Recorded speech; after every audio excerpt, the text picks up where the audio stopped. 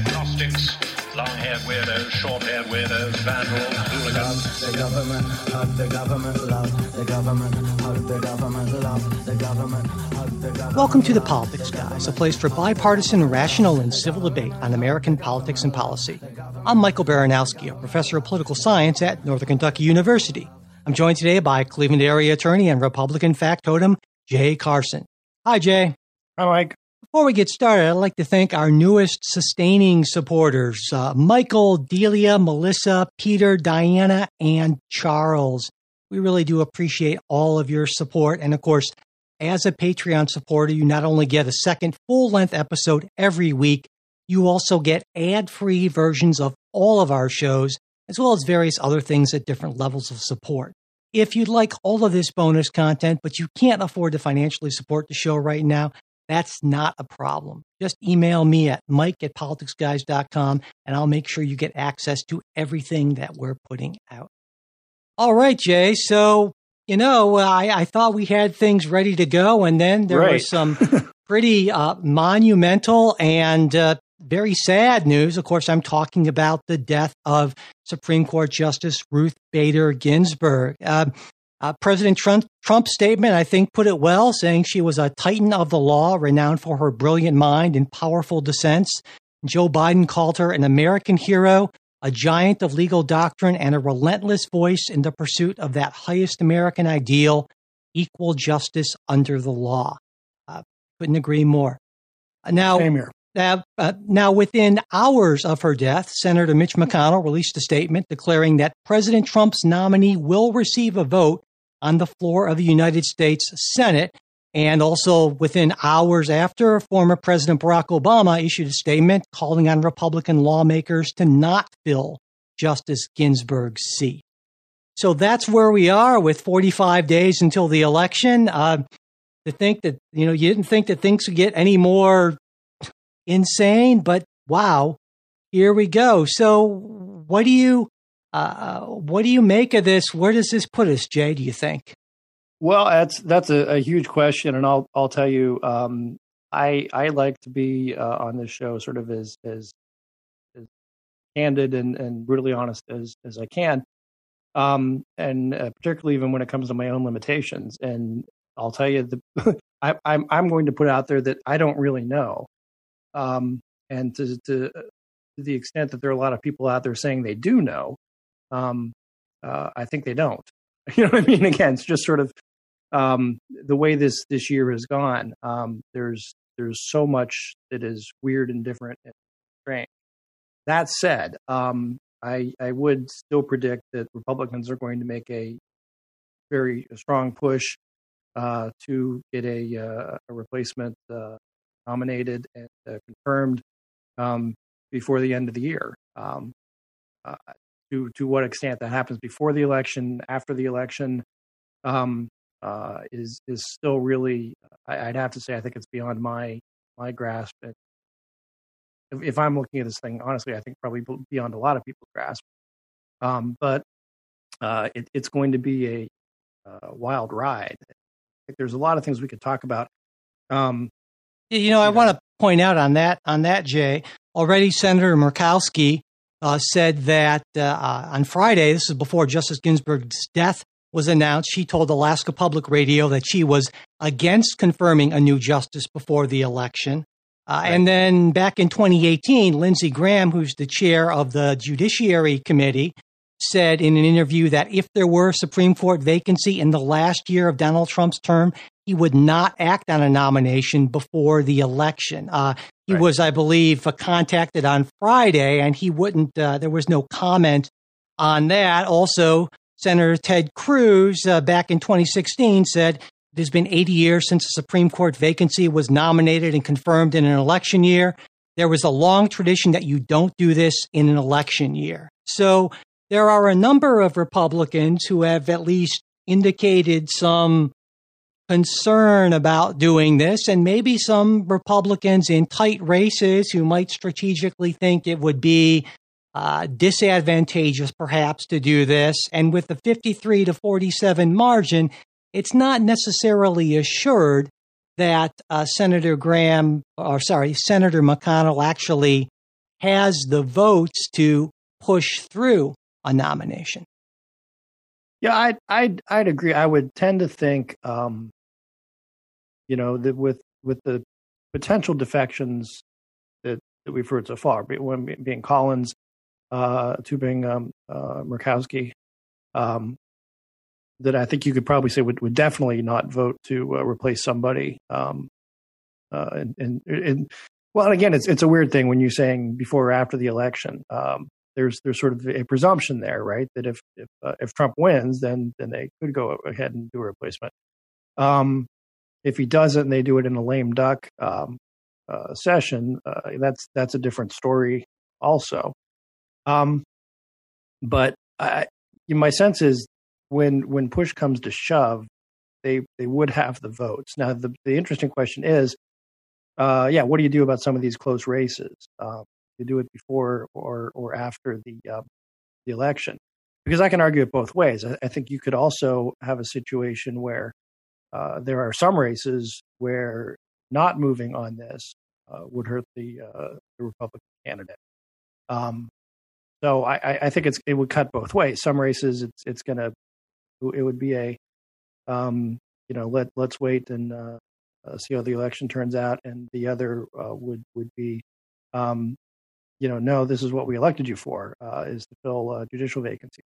So I think that's going to be sort of a state by state analysis, right? And again, since this happened last night, I haven't really had the time to think through that, and I don't know that a lot of people have.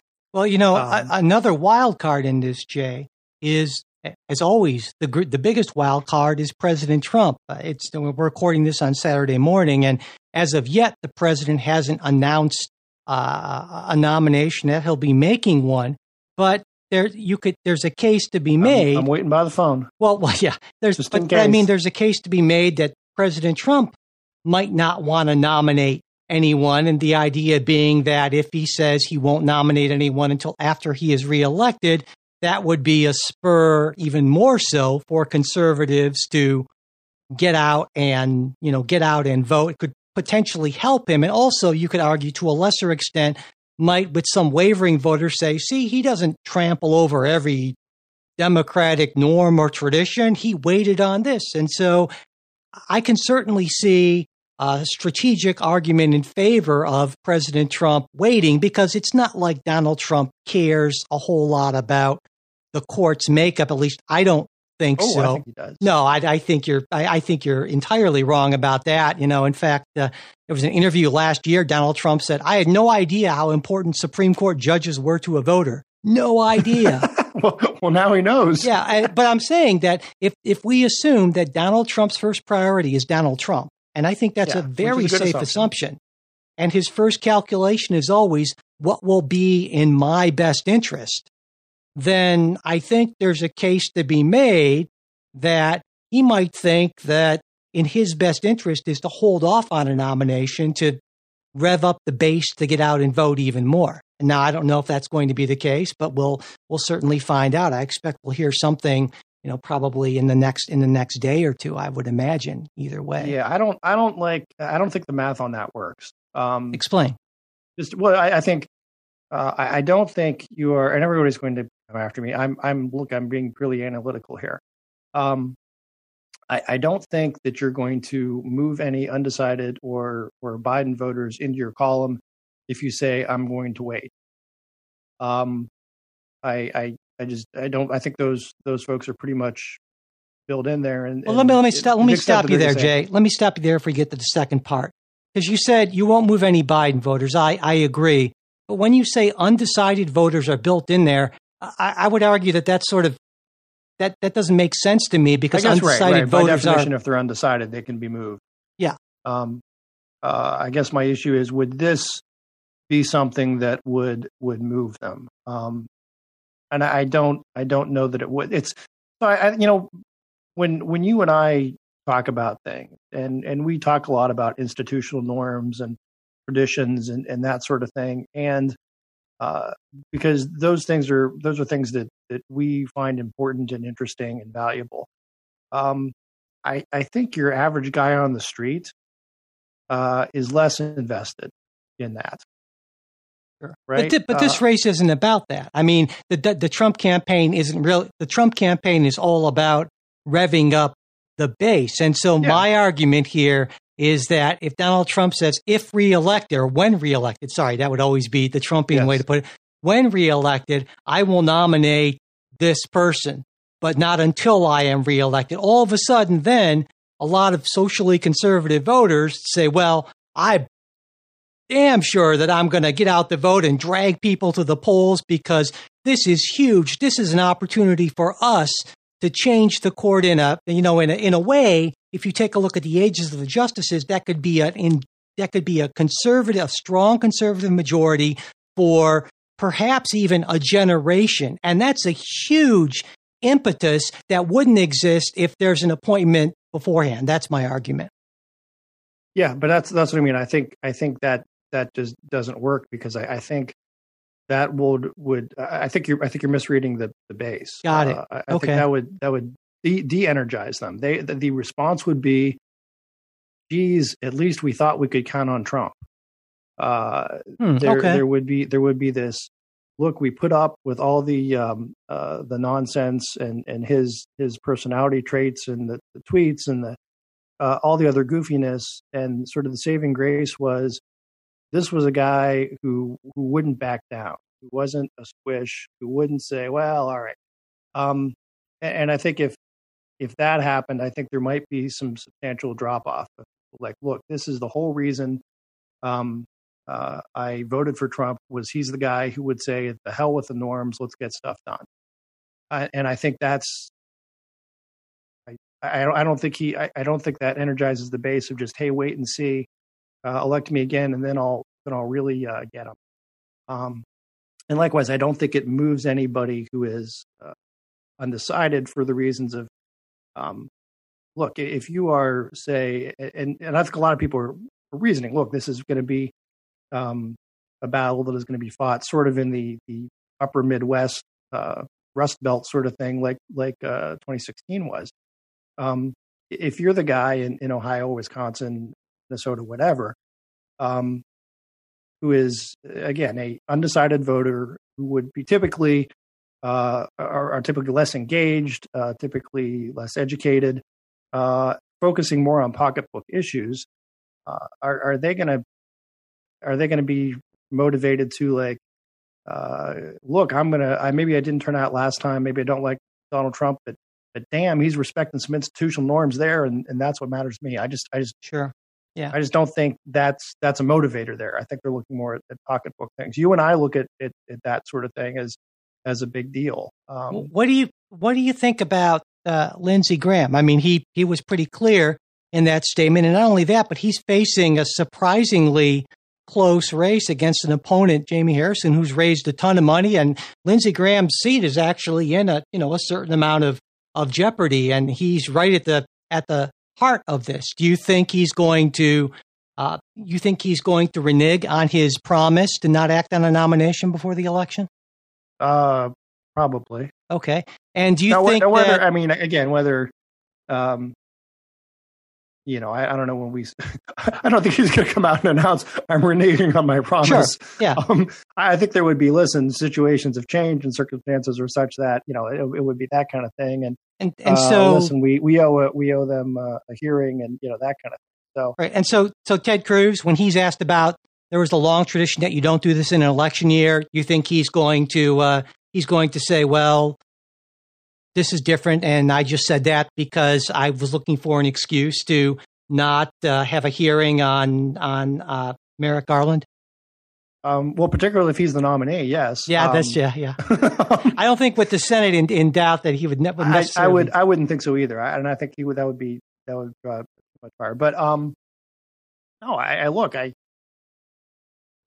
politicians are hypocritical all the time, and Mitch McConnell though occupies a special honorable place. They should build him a grand pedestal on the altar of political hypocrisy. And so, but anyway, that's we've talked about that before. But but my point is that I think you got to look to it does come down to Machiavelli wasn't wrong on a whole lot of things, right? And he was a correct observer, and I really think that. Well, let's talk about that, Jay. Let's talk about right and wrong. I know that puts you on uncomfortable ground because you'd rather just talk about Machiavelli and power politics and so forth. But let's talk about right and wrong because I think it's important. What would the right thing to do be, in your view? I think the right thing to do, and this is what I said the right thing to do with Merrick Garland is let's have hearings. Let's have hearings and move forward and see where things are.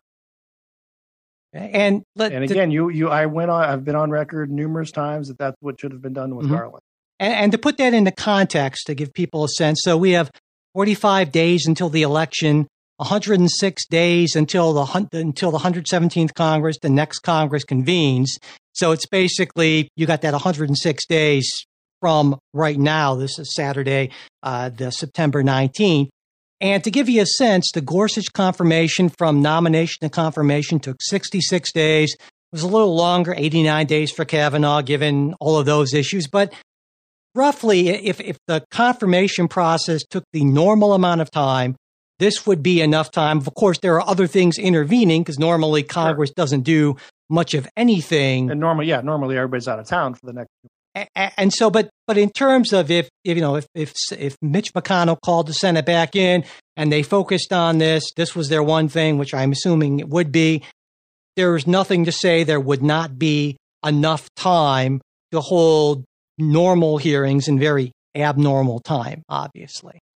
Yeah, I would think, and the way I look at this, and again, you're asking me what I think is the right thing to do. That's right. As opposed to doing the analysis of how things may actually happen. Because let's have hearings on nominees and let's get a sense of, senators get a sense of what their constituents think. Yeah, and I'm going to actually because again, it could go either way. I think you could have a great. You definitely will have a terrific nominee. Oh yeah, the best ever. Terrific, fantastic, best nominee ever. Let them campaign on that of, hey, I want to nominate this person. I want this person on the Supreme Court. We're holding hearings. Here's what they've said. And take it from there. That's what I said they should have done with Garland. As well. So. Well, I'm going to agree with you here, and it's definitely an agreement that's against my, interest in terms of how we like the court to be constituted, obviously, is that, and I think I've said this on the show before as well, is that, the president's term is a 4-year term, and the Congress is there for, a 2-year, for the Senate, those terms are those terms. They don't end magically in the lame duck period. Those people were elected for that entire term. And so in that sense, taking any sort of legislative action during the time when they were duly elected, I don't see that as being any sort of anti-democratic thing. And, if that means that, if that leads to a result that is certainly not what I want, which would probably be the case, then, that stinks for me, basically. Yeah. And I think we're on exactly the same page here, and I would add the piece that, look, this is necessarily a political question, and that's sort of what. So when you let's put it in play, right? I guess I would say that certainly that. The Senate has the right to go ahead with it. It doesn't violate anything. And no, I don't think anyone's really argued that. But in terms of whether it is the right thing to do in a larger sense for the country, that I think that's kind of left up to the individual senators, who I think largely are making that based on political calculations. Right. And so, but that's good. That's the way it's supposed to work, right? Though, right. Right. I mean, I would say this is going to sound Machiavellian or callous or like that, but to some extent, politics is what you can get away with, right? What people will accept. Mm-hmm. With the Garland nomination, there was the big issue of, look, McConnell wasn't going to hold hearings, and the Democrats campaigned against him on that. And their hope was that would be a big deal to the American people, who would view this as, no, it was Barack Obama's nominee to a point. He's got to get a hearing. But everybody showed up and you voted, and in large part that didn't matter to people. Maybe it matters more to people this year. But either way, so often when we talk about institutional norms, there is sort of what are the voters going to accept? And if they say, look, we think the institutional norm ought to be, if you're the president, you get to appoint your guy, and the Senate ought to vote for him, yay or nay.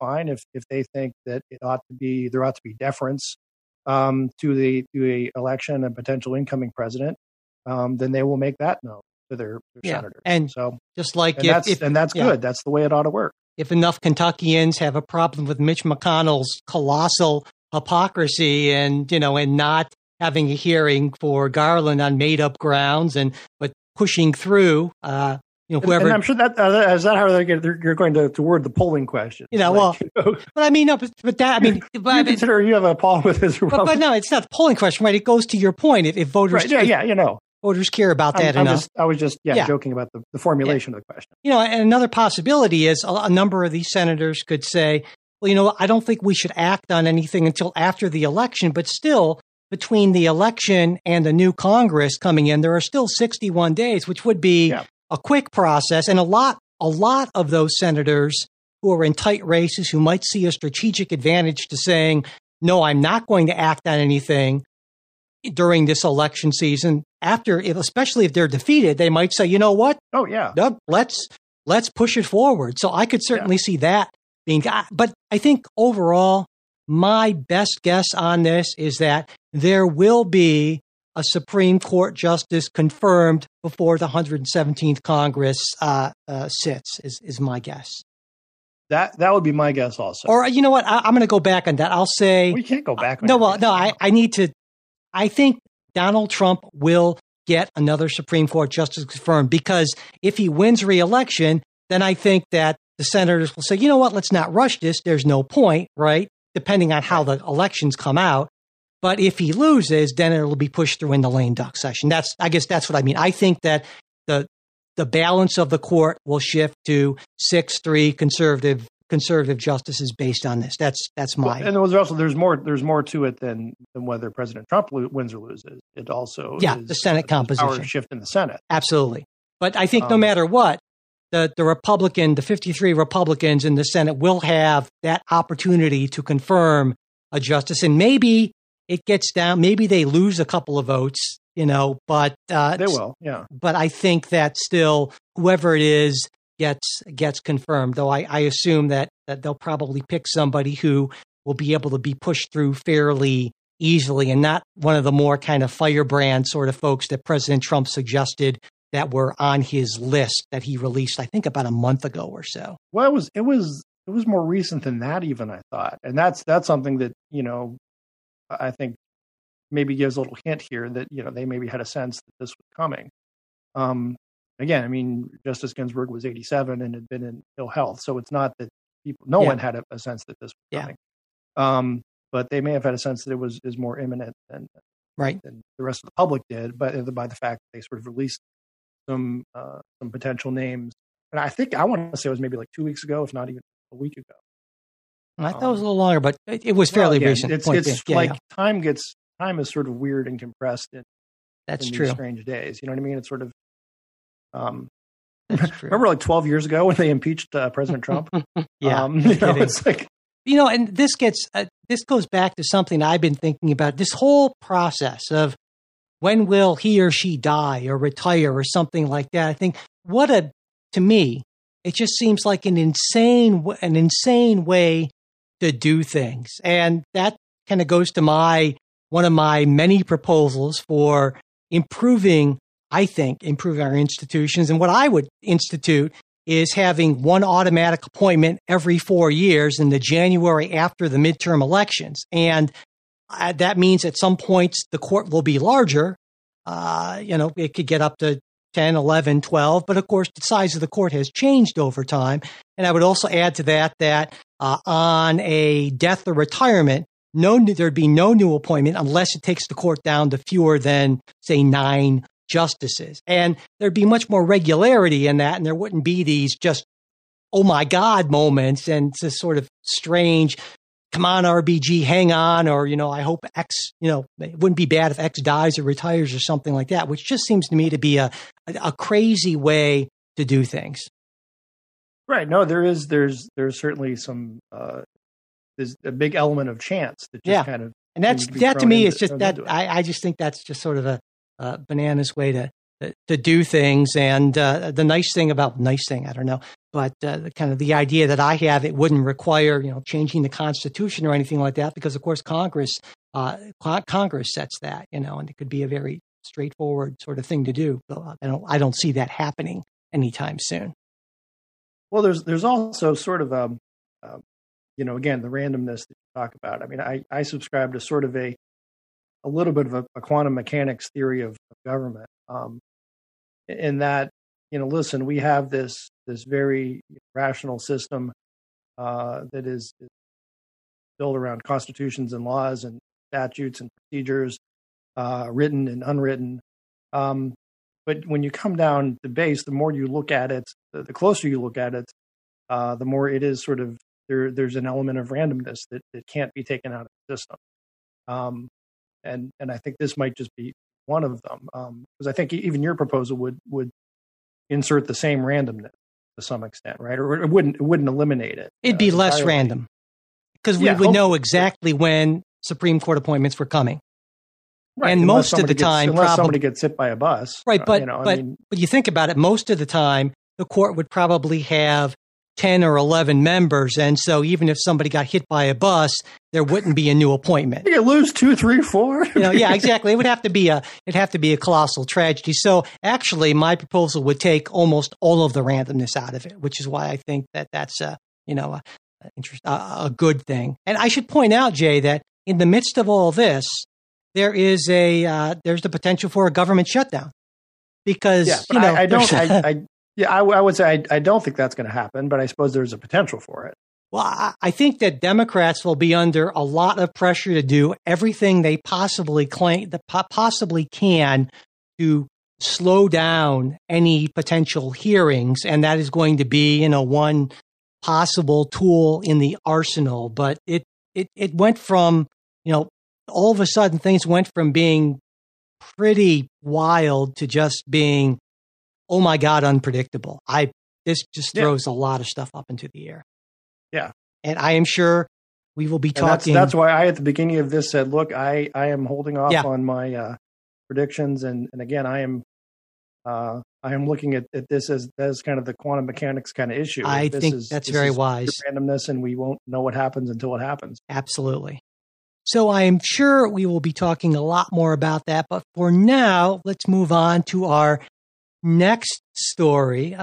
This week, CDC Director Robert Redfield, who's testifying before the Senate, said that while the coronavirus vaccine will be available by the end of the year, it will likely be mid to late 2021 for it to be distributed to the public, to the extent that we can get back to what he called our regular life. And Redfield argued that because a vaccine might be, at best maybe around 70% effective, that masks offer more guaranteed protection against COVID. And he also pointed out that Congress has yet to appropriate the estimated $6 billion needed for distribution of a vaccine. He told the Senate committee that providing that money is as urgent as getting the manufacturing facilities up and running. And shortly after that, President Trump called Redfield's vaccine timeline an incorrect statement, saying distribution is going to be very rapid. He, meaning Redfield, may not know that. Maybe he's not aware of that. And maybe he's not dealing with the military, etc., like I do. Distribution is going to be very rapid, and the vaccine is going to be very powerful. The vaccine is going to have tremendous power. It's going to be extremely strong. It's going to be extremely successful.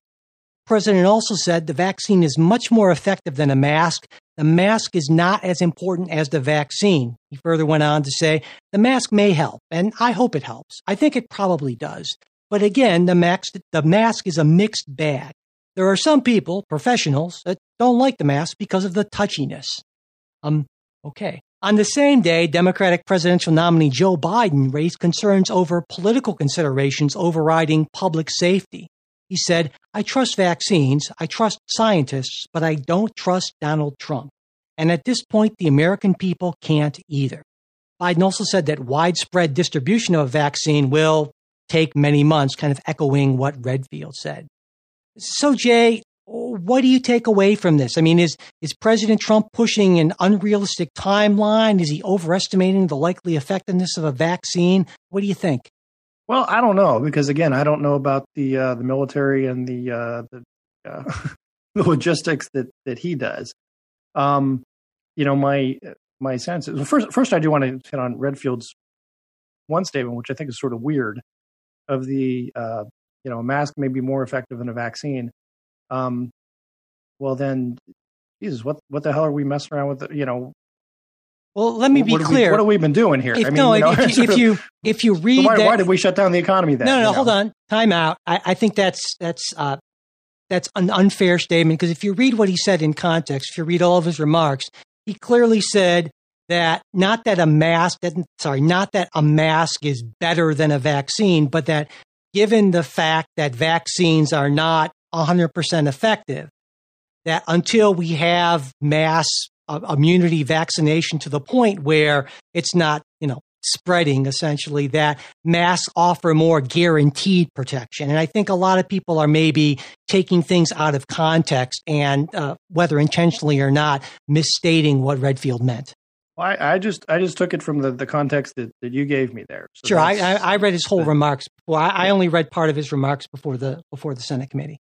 So, but anyway, that's neither here nor there. But look, I don't know that what Redfield and Trump are saying is mutually exclusive. My sense is I don't know that Redfield would have the knowledge of whatever logistical stuff we have available to get this distributed. We do know that the U.S. from these trial vaccines we've got so far has already been purchasing, stockpiling, getting ready. And again, I don't have any real insight into how it would be distributed, how long it would take.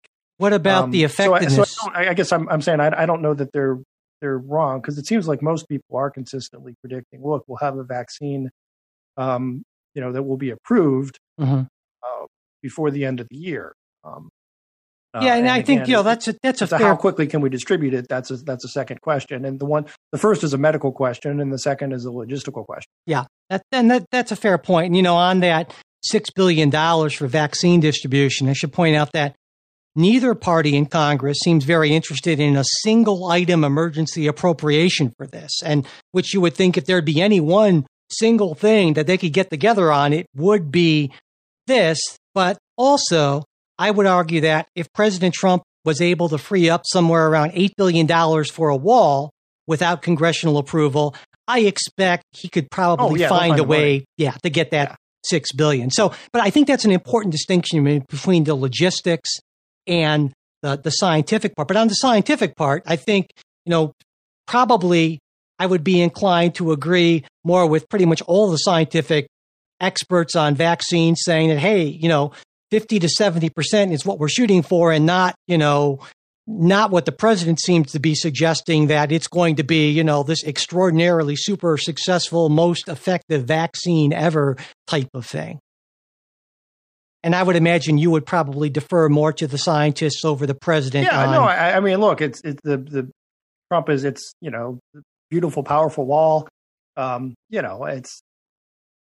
Is that dangerous? That's typical Trump hyperbole. Is that dangerous, do you think? I mean, the idea that, and of course that goes with his comments to Bob Woodward, downplaying the virus, his argument being that, well, I don't want people to panic. But is there an issue with raising false hopes, do you think? I don't know if we were saying raising false hopes. If people would be like, the vaccine isn't as terrific and powerful as I hoped, I don't know. I mean, I saw an interesting stat, then So the Democrats have been pushing on if Trump moves too quick on this, they might have something that's not safe and so forth. First of all, I don't think that's really that much of an issue because it's these pharmaceutical companies that are making it. It's not a Trump branded vaccine, at least not.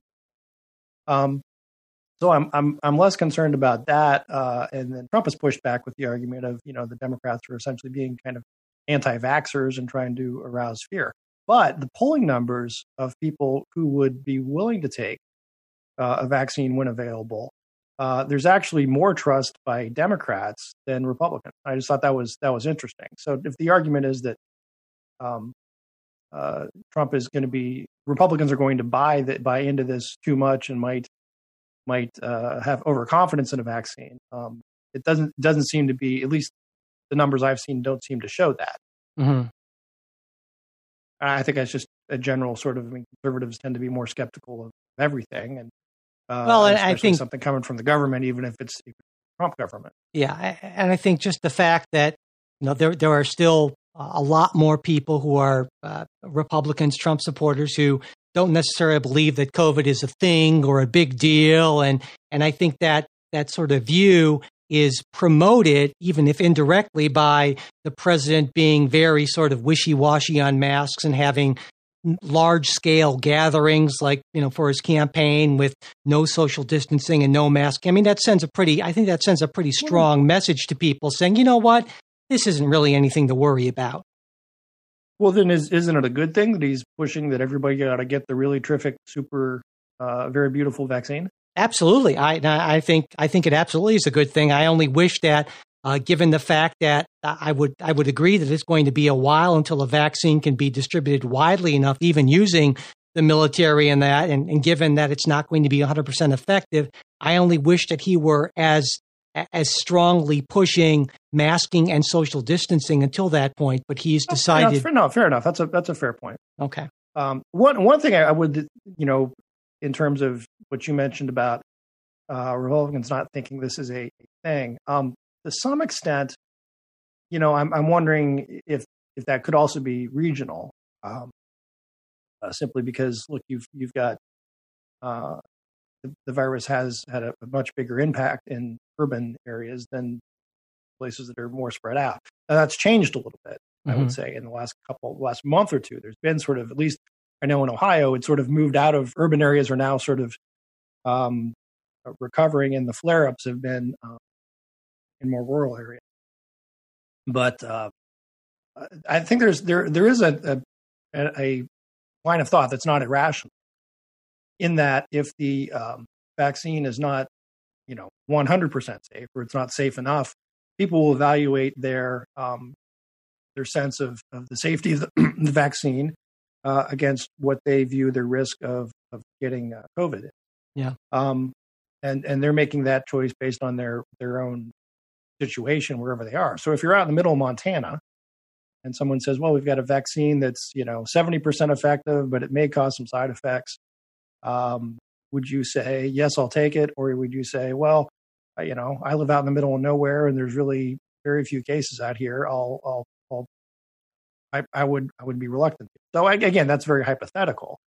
I'm wondering if some of that might play in. So, like, for example, if someone came up and said, hey, we have a vaccine for Ebola, and it's 99% effective, but there could be some, side effects, and they offered it to me, I would say, well, no thanks, just because my risk of contracting Ebola sitting here in suburban Cleveland is pretty much nil. Sure. Right? So.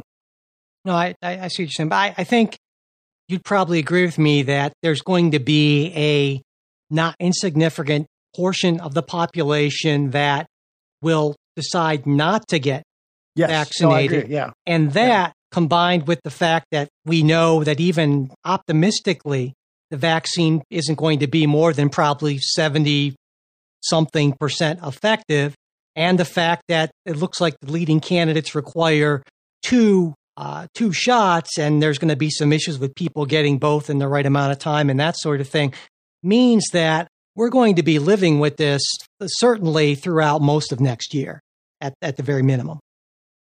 I think that's probably right when you say living with this, but I'm to some extent, I think you also might start seeing, as we've sort of seen already, that the virus is going to run out of steam to some extent on its magically, like own. the president said, it'll just get better. I don't know about that. No, because, I mean, look, that's things seasonal. They come and go. And that's not true with the virus, though. And in fact, even in Europe now, we're seeing with the relaxing restrictions that there are more. We're starting to see an increase in cases and that. So, I mean, it's not like this just goes away. It's not magic, Oh no, and I'm not saying it just goes away. But there is. I mean, look, whether you achieve herd immunity through vaccination or through lots and lots of people getting it, there is at some point you start to reach a point of look, in certain populations, in certain places, you have a pretty high concentration of people who have had the virus, like New York. Yeah, but even there, it's not anywhere close to a right. No, it's not a 60-70%. Yeah, nowhere even close.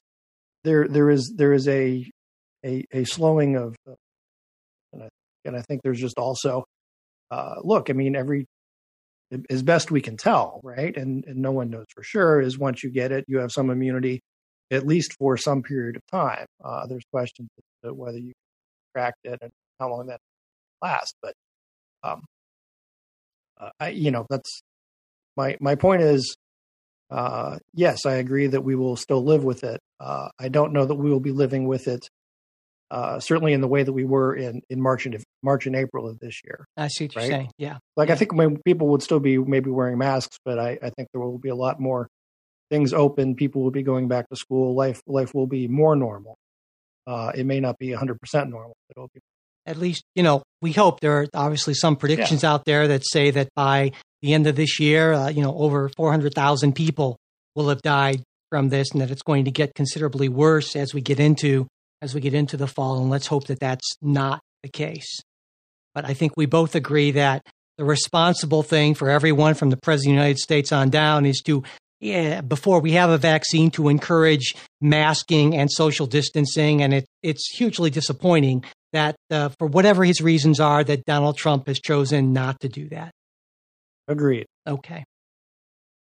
Well, let's move on to something that, isn't hugely disappointing. It actually hasn't gotten a lot of play and will get even less now that, with Justice Ginsburg. But early this week, Israel, the United Arab Emirates, and Bahrain signed the Abraham Accords in a ceremony at the White House. The agreement establishes formal diplomatic relations between the three countries, though it doesn't address the issue of the Palestinians, which has been, for a long time now, almost an insurmountable obstacle to better relations between Israel and most of the other countries in the region. At the ceremony, President Trump said, "We're here this afternoon to change the course of history. And after decades of division and conflict, we mark the dawn of a new Middle East." What do you think, Jay? Does this change the course of history? Well, I mean, anytime we say this changes the course of history, there's sort of, that remains to be seen. It's sort of a big prediction. Is it a step in the right direction? Absolutely. And I think it's if you look at where the Middle East was 10 years ago, 20 years ago, 30 years ago. I mean, remember when it was such a huge deal with the Begin-Sadat Accord, Nobel Peace Prize worthy, because that was the first time you had an Arabic or predominantly Muslim country recognize the state of Israel. So now, those numbers are growing. And 2 to 4. Yep, absolutely. Yeah. So that's big. And even Joe Biden says he supports it. So I think essentially it seems to me that everyone but the Palestinians is pretty happy with this agreement. Right.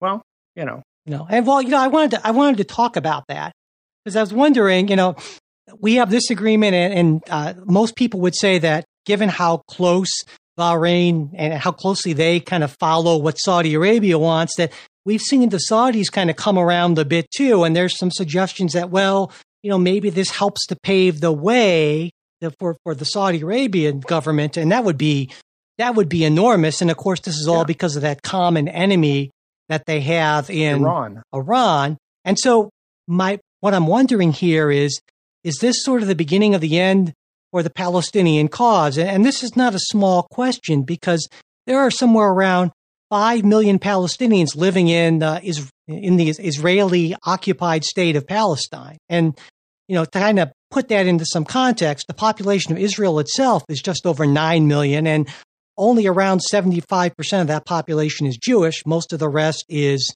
Arab. And so, although I should point out that, and when I mentioned this to my wife, she's, as you know, Jay, an international relations professor, she said, very smart. Yeah, very smart. Absolutely.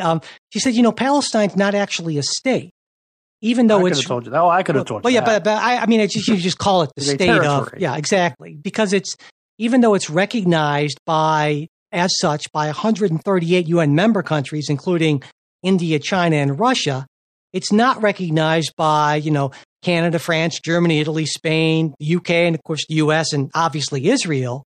And so it only has observer status in the UN. And it seems to me that maybe there's more of a move to say, even in the Middle East, that, hey, we gave it a shot, but the threat of Iran is a much more important thing to us than the fate of and I think there are somewhere like around in the whole region, close to 13 million Palestinians. And it seems to me that some of the governments in the region are saying, that's too bad, but we're more concerned with the Iranian threat than we are with getting you statehood.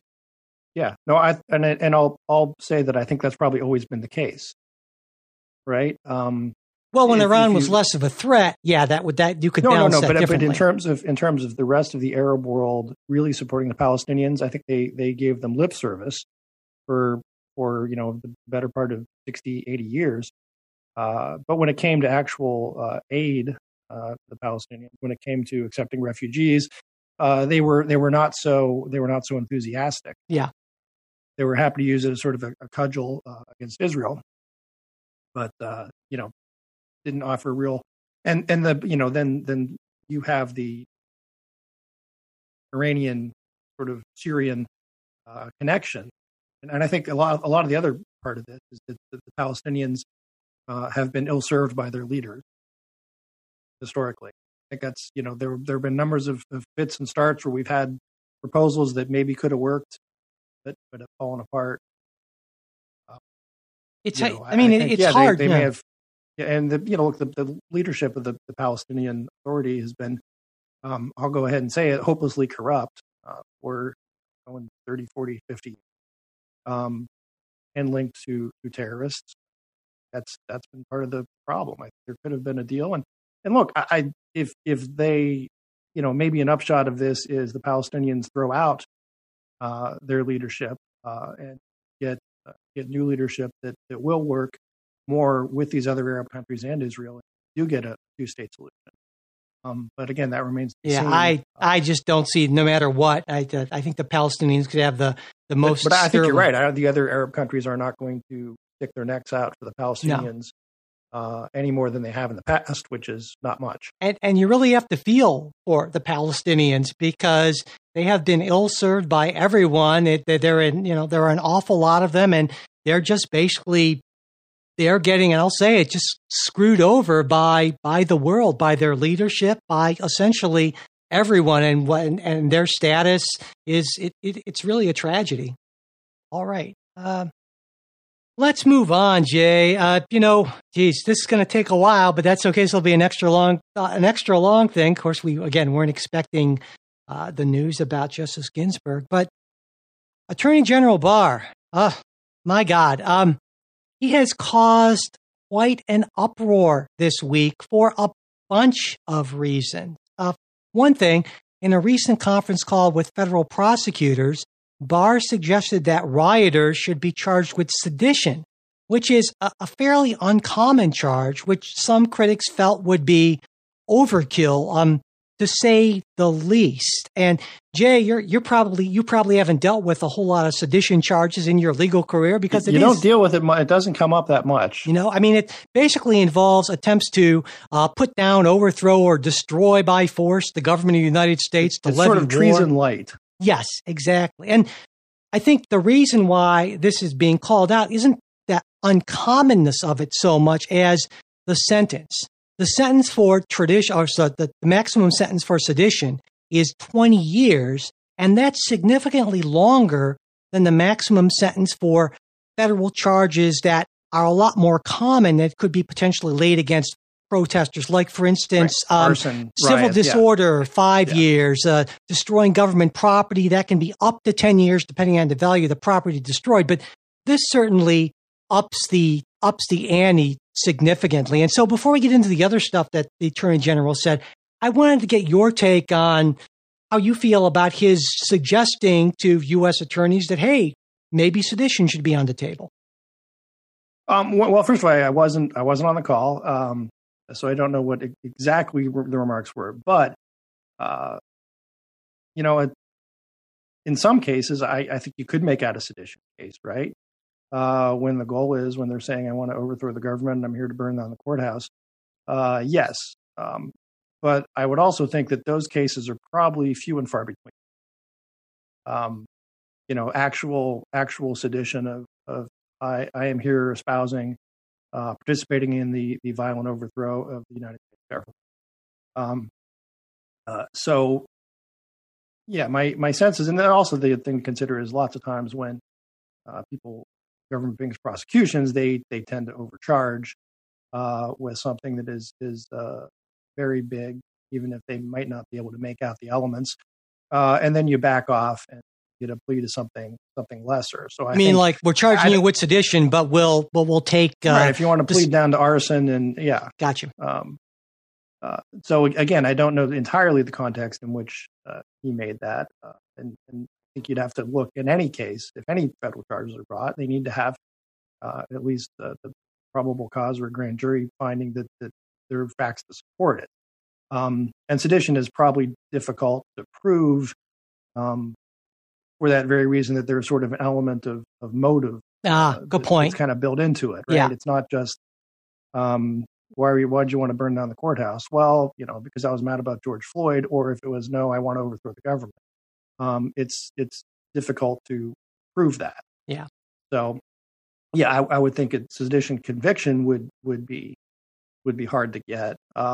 Maybe in something like the Seattle Chaz area, where they sort of declared themselves, for a couple of weeks their own sort of country. Maybe that sort of helps. But again, I don't think it's a huge deal. I think it's probably more being made out of it than ought to be. Well, let me ask. We'll see if there's any actual sedition prosecution. I'm guessing there won't be. Doubt that there will be. Yeah, I'm guessing there won't be. Now the other thing I wanted to mention out of this sort of trifecta of things that the Attorney General said relates to some public comments he made. One thing he said, this was to a Chicago Tribune columnist. He said, I think we were getting into a position where we were going to find ourselves irrevocably committed to the socialist path. I think if Trump loses this election, that will be the case. Now, and during that same interview, the Attorney General agreed that he is not supposed to get into politics.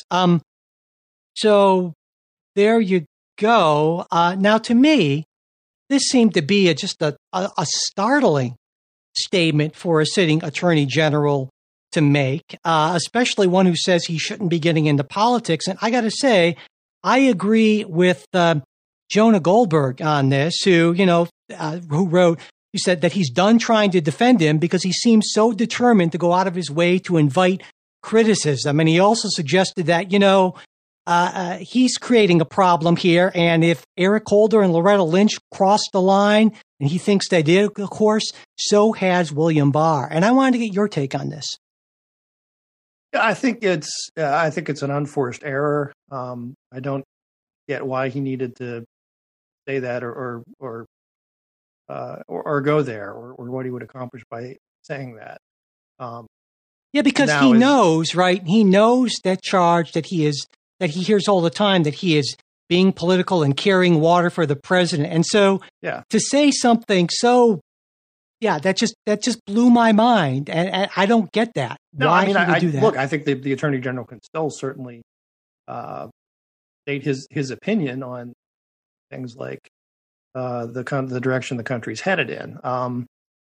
Was it wise to do so? I'd say no. I don't think he accomplished anything by it. And especially such a wild thing saying, "Oh, if President Trump loses, irrevocably committed to the socialist path." Whoa.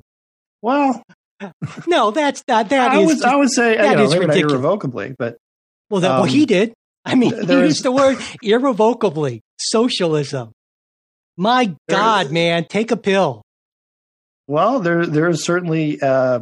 Let's put it this way: the socialist agenda has been more at the forefront and more pushed and has more support than I think at any time in our history. I mean, wouldn't you agree with that? Maybe except maybe like the 20s or something like that. I was going to say the 20s certainly a lot more, yeah.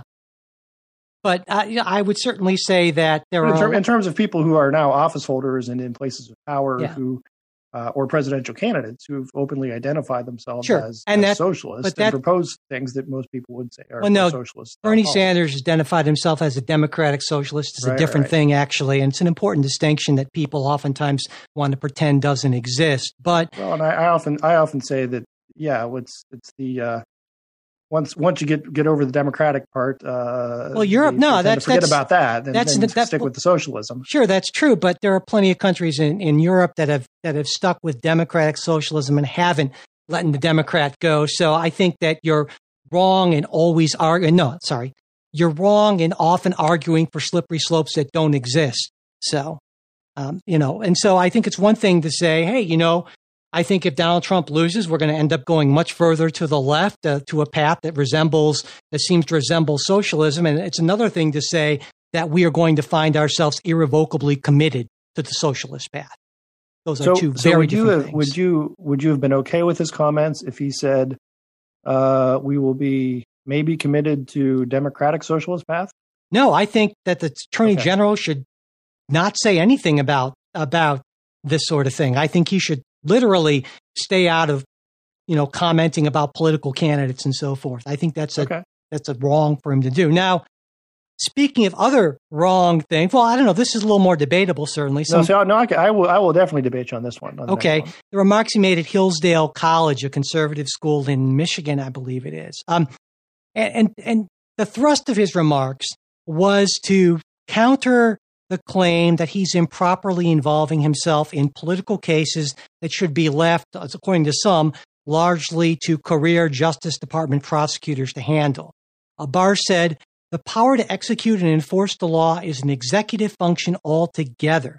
That means discretion is invested in the executive to determine when to exercise the prosecutorial power." And he went on to say, "It has become fashionable to argue that prosecutorial decisions are legitimate only when they are made by the lowest level line prosecutor handling any given case. The Justice Department is not a Praetorian guard that watches over society, impervious to the ebbs and flows of politics." And he basically argued that the practice of headhunting, that is going after prominent individuals to make a name for yourself, was a real problem in the Justice Department. And according to some of his allies, they argue that this was intended to apply both to anti-Trump prosecutors as well as to people who pushed for investigations and prosecutions of like Barack Obama and Joe Biden. Yeah. So, Jay, what did you take away from the Attorney General's remarks? I think he is spot on. This is, our Justice Department ought to be subject to political civilian control. Absolutely. And I think it's a concern that has shown up the FBI issue, in the Michael Flynn prosecution, in a lot of these issues where there is a government bureaucracy. I'll go back to this is the Barack Obama administration. It wasn't justice, but Lois Lerner, where you have non-elected bureaucrats who are often there forever, more or less, making decisions. And listen, either we have if you want to have a democratic republic, that means that law enforcement is subject to political accountability. And I think you're better served when you have a system that people are politically accountable. Now, Barr, of course, isn't politically accountable directly, but President Trump is. And if people don't like the way Barr is handling the Justice Department, then take it out on Trump. ballot box. So, and just to be clear, Jay, on this, based on the plain wording of what the Attorney General said, that the president gets to decide, ultimately through the Attorney General, the president gets to decide who's prosecuted and who's not. And if that means that the president, working with his Attorney General, decide that all of the president's enemies get investigated and prosecuted, and all of the president's friends don't get investigated or prosecuted, that's okay. And the only remedy for that is to boot the president out of office or impeach him. I'm not saying it's okay, because first of all of it would have to be within the bounds of due process, right? Within the justice system. And you've got the Justice Department, which serves as the prosecutor, and then you also would have the federal judiciary, which serve as an independent branch and a check against that kind of executive power. Sure. Putting that aside, though, Jay, I mean, the power to investigate and charge certainly is an executive function entirely. Yeah. And that means that, again, taking the Attorney General's remarks just as he said them, which is why I sort of questioned some of his allies' spin on it, that means that, hey, if the president wants somebody prosecuted, then that person should be prosecuted by his Justice Department. And whether the courts find that person guilty or not guilty, that's a separate thing, but that's perfectly okay. No, it's not okay because, again, there are also civil rights statutes that we have in place that prevent that sort of prosecution for just the harassment of political enemies, prosecutions for political purposes. So there are remedies against that. There are safeguards against that. And I think it would be wrong to do that. Can you talk a little bit about that? Because here's my understanding that it doesn't take much of a pretext for the Justice Department to open an investigation. And oftentimes, if you go on fishing expeditions, you find things, which of course is what, President Trump's allies have been arguing for forever, basically. And so what I'm asking you, what is there to prevent a Trump Barr Justice Department from just really going after the enemies of Donald Trump, or alternately, and maybe this is more of a concern, just deciding to turn a blind eye to potential abuses by allies of the president? Well, again, the hedge against it is, for one, whoever is being investigated is going to be able to retain counsel. Two, they're going to have hearings in court. They'll be subject to, or they should, under our Constitution, be afforded all the exculpatory evidence that is compiled against them. That was something that was not done in the Michael Flynn case. But isn't it only after they're investigated and charged? Or am I wrong on that? No, you're right. I mean, you don't have, if the department decides to investigate someone and they come up with nothing, then they come up with nothing.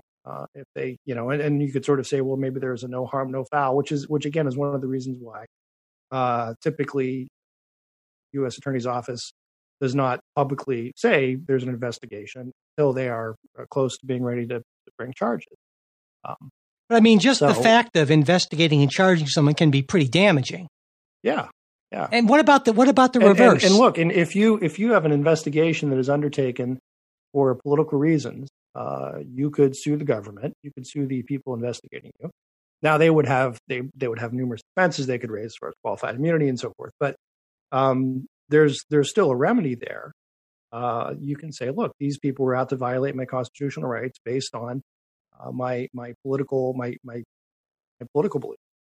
So yeah, it's there. And I guess the other thing I would point out is, to what extent have we really seen? Again, Trump's been in office almost 4 years now. The Barr administration prosecuting Trump's enemies. And I think that's an important point to bring up, which is why I asked you also about. And I hope you can speak to this. Right, and you would say it's the other way around, is they're letting off his friends. Yeah, and so a lot of people would point to the Flynn case there, right? I mean, so. Right. But I would point back with the Flynn case that's exactly the kind of thing that we're talking about. Where you had an investigation, right, that was based on really not much at all. There was no actual crime being charged except maybe Logan Act.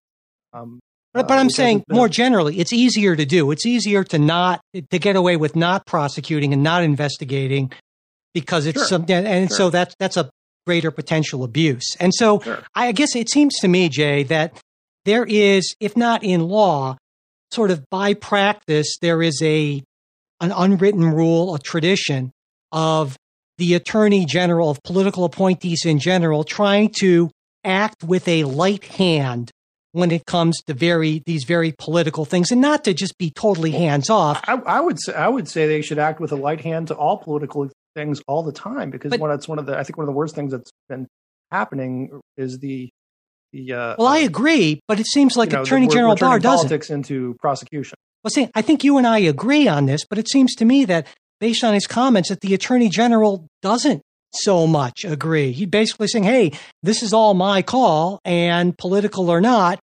let's not worry. I mean, and again, this goes to Goldberg's remark. The fact that the Attorney General went out of his way to belittle and inflame, I never thought I'd say this, but I almost found myself longing for the days of Jeff Sessions, who at least understood, had some respect for this sort of, tradition and unwritten law, and not going out and just trying to make himself a focal point for this. And but if you read the whole thing, where he also talks about the political headhunting, I think that's you got to take that in that context. The issue is you have line prosecutors who can make a name for themselves by having a big political investigation, whether it's successful or not. Yeah. And by doing so, what we're doing is, we're essentially, look, if you want to say that, can you take someone's political motivations out of something altogether? Probably not. But you can put accountability in.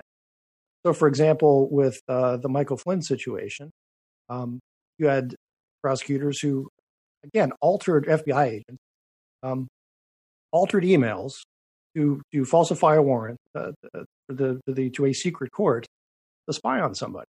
And, that goes to that person's politics and the politics of the department. And there's no remedy for that, right? If these are career line people, there's no remedy for it. You can't, if you remove the president, they're still going to be there. Well, they can be removed as well. Attorney General, they're still going to be there. No, they can be removed. It's not, I would say it's not easy. And if you look at who's going to do the removing, the person who has to do the removing would necessarily be the president or the attorney general. No, and I don't disagree with you. There are issues either way, which is why it seems to me that the attorney general is seeing this in a very black and white type of way. And I don't agree with that. It's almost like he has this sort of, Louis XIV view of the executive, this kind of, I am the state.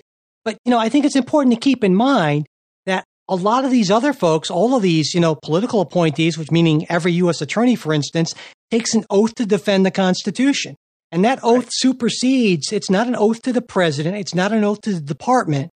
Right. And you just can't ignore that. And it seems to me that Attorney General Barr is going too far in one direction here. Like, if he really cares about being above the fray, he should, for instance, say something like, in comments to the president repeatedly saying the only way we can lose the election is if it's rigged.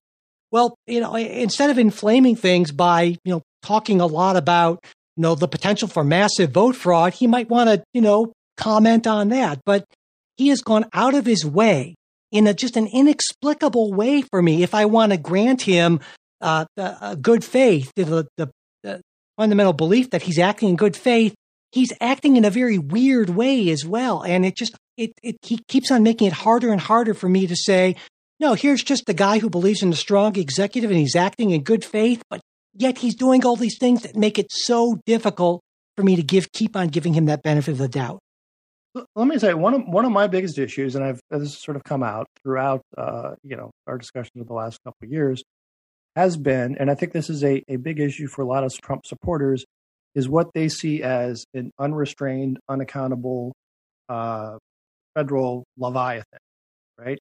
That who is actually in charge, and it gets sort of strange when anytime new administration comes in, an executive branch is that that is their job, is to run the executive branch. And I mean, look, I think you can't disagree. The Department of Justice is part of the executive branch, right? No, I can't disagree, and I think that's a mistake. There's Absolutely, no two ways about it. Yeah, and the head of the executive branch is the president. Yep. There's no two ways about that either.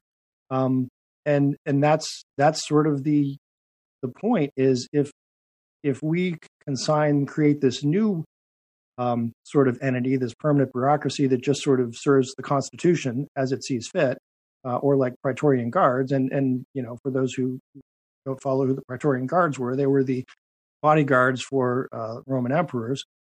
And when the emperors got a little out of hand or kind of crazy, which many of them did, Praetorian Guards killed them.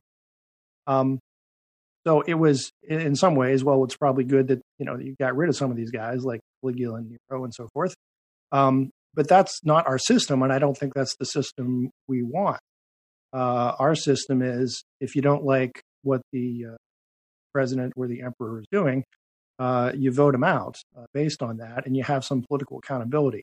There is no political accountability for the Praetorian Guards. They're always there. You can't vote them out.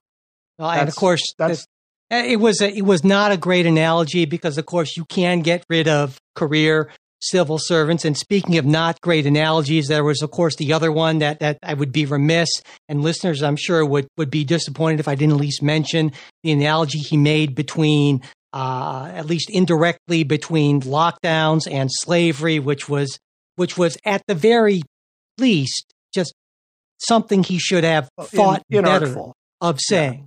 Yeah. And again, I just, in terms of how he has conducted himself in public life, putting his policy choices aside, I think he has just been incredibly inept in his public statements, and a huge disappointment.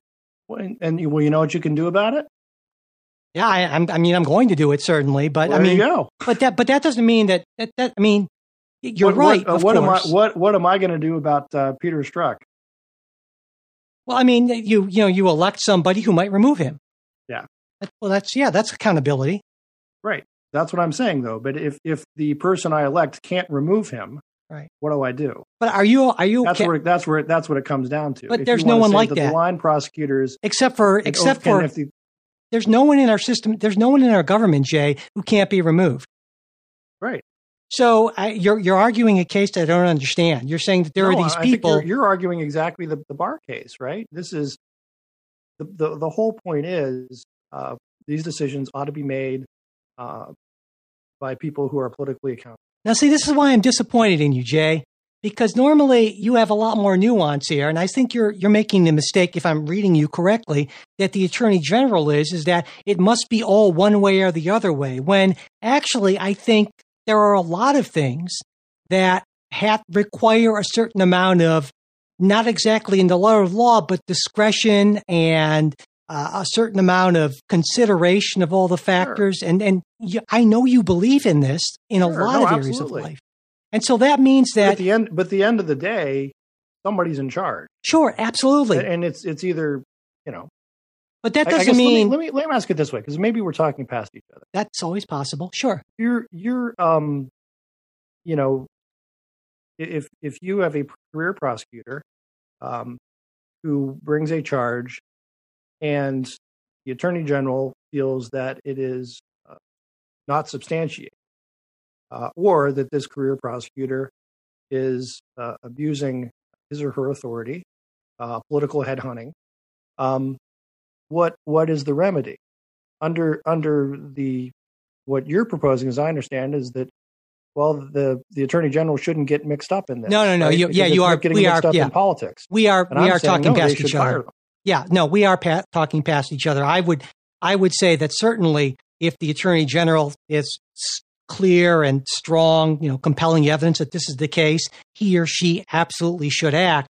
But I'm saying that absent that sort of clear case, the Attorney General should try to kind of take more of a hands-off, except for in those sort of extreme cases. Yeah. And I don't know that you disagree. I think that's what happened. I mean, I can think of numerous, political prosecutions, some that were terrible. One, Ted Stevens, which was political headhunting, which Chief Justice Emmett Sullivan sanctioned the government for their actions. And I'm also thinking of other political cases where, yes, it was absolutely warranted. And you had, for example, here in Cuyahoga County, we had a big federal investigation. And most of our county government jail, they were all Democrats, but it was prosecuted by an Obama appointee during the Obama administration. They followed through and they got, I believe, a just result. And there were actual crimes committed, and there was plenty of stacks and stacks of evidence. Likewise, right now in Ohio, we've got a situation where our former Speaker of the House been arrested by the FBI and is being prosecuted. And again, there are mountains and mountains of evidence, and this is under the Trump administration by a Trump appointee after a prominent Republican politician who was actually a big Trump supporter, one of Trump's biggest supporters in Ohio. So I mean, I think that works, and in both cases, I can say yeah. And from what I've seen so far, there is a ton of evidence to support these prosecutions. But when you go to something like a Michael Flynn, there isn't that type of evidence there, and the prosecutions were again not even started by line prosecutors. It's internal FBI people. So that's my concern is somebody has to be in charge at the end of the day, and that person ought to have political accountability. And I don't, for all the nuance and all that, but yeah, and I think that all factors in, but there's got to be somebody who can say I'm in charge. I think we don't disagree as much as maybe it came off earlier that we were to a certain extent, maybe talking past each other. And I'll just end by saying that I would certainly be more comfortable with you as Attorney General than William Barr, because at the very least, I think you would not sort of be blundering around like a bull in a china shop and I think inflaming an already inflamed political environment. I probably wouldn't. Yeah, and I appreciate that. I think so. Well, I appreciate your support on that. Absolutely. So, yeah. Well, we are already running very long, but if you want to hear even more from us, we didn't get a chance to talk about everything going on with the Postal Service.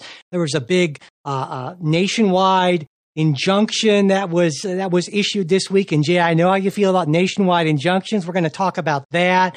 We're going to talk about that mailer they sent out. We're also going to give our very first and very detailed election predictions, that and a bunch more. So if you want to catch all that, check out the bonus show, which will be coming out, which we release on Wednesdays. And that, of course, is for our Patreon supporters. If you want to become a supporter and get that and ad-free versions of everything, just check us out at patreon.com/politicsguys. And remember, if you can't afford to become a supporter, just send me an email, mike@politicsguys.com, and I will get you full access to everything we put out. Also, if you please could, it costs nothing to subscribe to the show, leave ratings and reviews, and especially sharing episodes on social media. That helps us out a lot. Thank you very much for doing that. If you just generally want to get in touch with a question, comment, that sort of thing, mail@politicsguys.com. Also, check out our bipartisan politics subreddit. You'll find the URL in our show notes, and our Facebook page, facebook.com/politicsguys page. We're also on Twitter @politics. The executive producers of Politics Guys are Bruce Johnson, Wilma Morano, Andra Masker, Daniel Toe, Chris Wilkerson, and Nathan Sosnowski. We'll be back with a new show next week. We hope you'll join us.